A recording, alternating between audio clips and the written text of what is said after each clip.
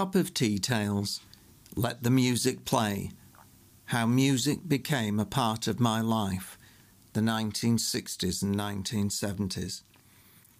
My first memory of listening to music was on our radio at home. This largish piece of furniture was wooden, had valves that glowed hot and dials that magically tuned into radio frequencies, something that is still a mystery to me today. My favourite programme was Children's Favourites, which ran from 1954 until 1984, and it had a range of songs that have stuck with me all my life. These included Nellie the Elephant, They're Changing Guard at Buckingham Palace, The Owl and the Pussycat, The Laughing Policeman, Sparky's Magic Piano, and many others. Mum and my brothers got to know the songs by heart, and we would all join in. As we got a little older, our tastes changed. Having a big brother helped, as he became interested in what was called pop music. This was basically any music that wasn't classical, or wasn't the music that the adult generation would listen to.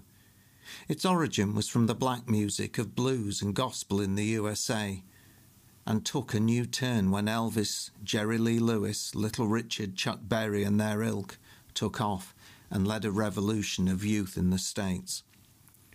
Hearing the more up-to-date songs was not easy and often meant trying to tune in to the pirate radio stations, such as Radio Luxembourg and Radio Caroline. We had a friend near our house in Gipton Wood Crescent who had a crystal radio set, and he could sometimes pick it up. But my brother was listening on the home radio. He heard an advertisement for an offer to buy a transistor radio for 50p. It was a relatively small sum, and he had a paper round so he could afford it.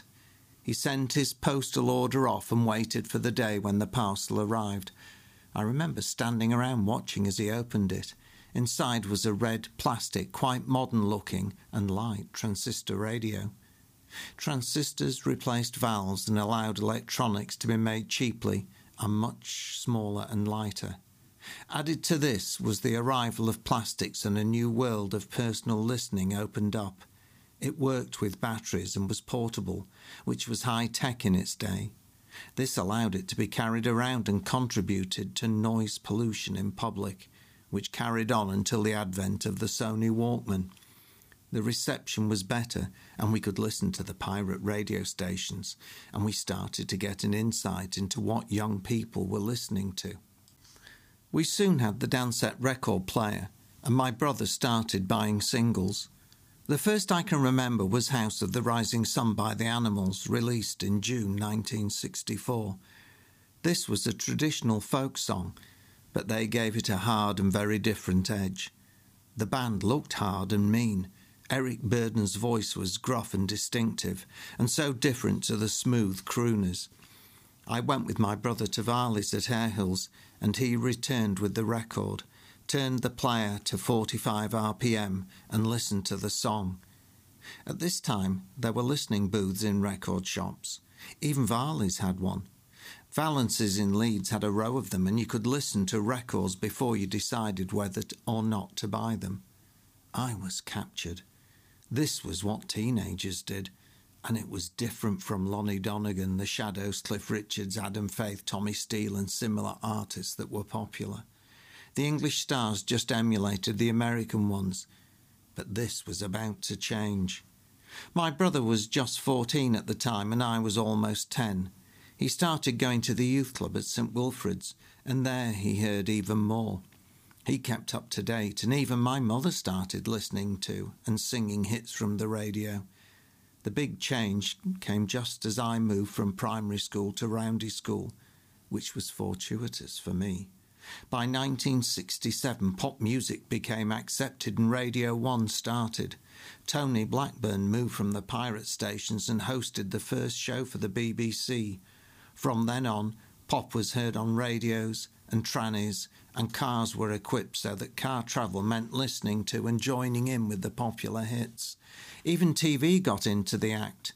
Top of the Pops started in 1964, Jukebox Jury 1959, and Ready Steady Go 1963. They were compulsory listening for the young or young at heart.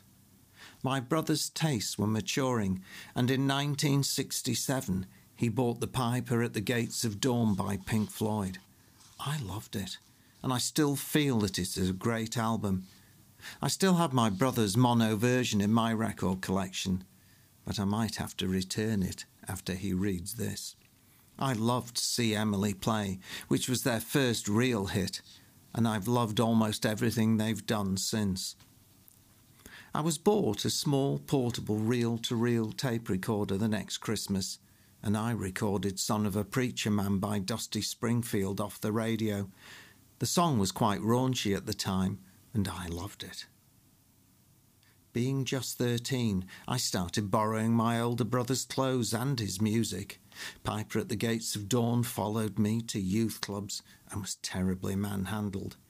The same fate happened to a number of his records when he went to university, and I still have a copy of his Easy Rider soundtrack, but the best tracks won't play and the needle just jumps.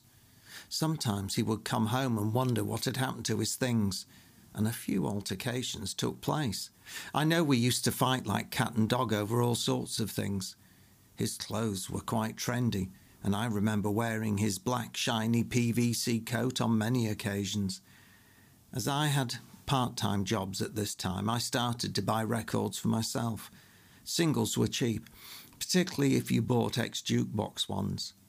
I was quite into the Small Faces and got most of their singles. Steve Marriott had one of the greatest soul and rock voices of all time. I'm afraid to say, though, that the very first single I ever bought was Young Girl by Gary Puckett and the Union Gap. Nowadays, I'm not sure such a song would be allowed. The first album I bought was The Who Sell Out in 1967, and this was fabulous and had the hit I Can See for Miles. The songs were separated by jingles that The Who had produced.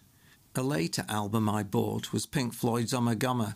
Andrew had bought A Saucerful of Secrets, and I'd helped wear that out the previous years, and it was with great anticipation that I placed the pristine first side of the record on the mono Dansette record player with the compatible cartridge. The needle arm was so heavy that I'm sure it almost cut a new groove in the plastic. It makes me laugh when people are buying LPs again because they feel they have a better sound.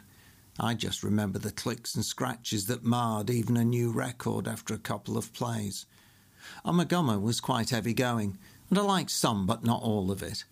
Grantchester Meadows is my favourite track still. My brother had bought most of the Beatles albums, and Bob Dylan's Highway 61 revisited, and Freewheeling Bob Dylan, and Al Stewart's Love Chronicles. I'd given them my usual carefree handling. Occasionally one would be used as a frisbee, but I hoped he wouldn't notice. I believe even more disagreements and skirmishes resulted, and sometimes he would try to stop me from leaving the house wearing some of his trendy gear. As time went on, I did have some of my own. Who could forget loon pants, tie-dye shirts, bodgy jackets and clogs from Boodalam when the shop was, I seem to remember, upstairs in one of the arcades in Leeds. Was it the County Arcade? I believe there was also one near Leeds Uni. I know it became posher and moved to a flash store on Victoria Street. Oh, those were the days. There were others who also influenced my musical taste. One from Roundy School, Douglas, Dougie Ray, was really into the blues, and he had an excellent collection of stuff like Dr. John, Captain Beefheart and Blodwyn Pig, which I wasn't particularly interested in. But he played me an album that changed my taste, and that was from a band called Led Zeppelin. He said they were a bit like The Who. Communication Breakdown and other tracks on the first album opened my eyes to heavy metal. Another friend was a couple of years older than me, and we met at one of the two youth clubs we regularly attended, St Edmunds at Roundy and the Methodist Club just a little further up the road. He lived at Harehills, and his house had a cellar that he used as his trendy pad. I loved it. Dark, damp, but an almost adult-free zone. He also loved music, and he set up the cellar with a sofa, chairs and the sound system. Some of the first albums I heard played were Led Zeppelin II, Crosby, Stills and Nash, Threshold of a Dream, and the best of all, in the court of the Crimson King. My life changed forever.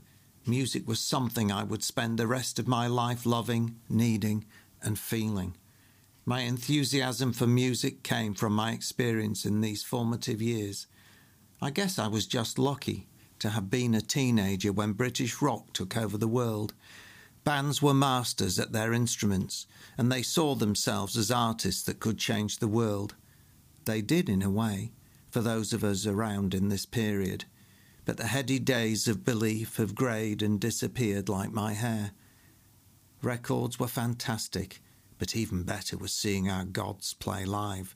Venues opened up, and Leeds Poly, the Town Hall, Leeds Uni, Queen Hall, and many others provided inexpensive opportunities, and I, like my friends, took advantage of them. 50 pence for tickets in 1967, but I've paid over £200 in recent times. I will recount some of those halcyon experiences in the next cup of tea tales.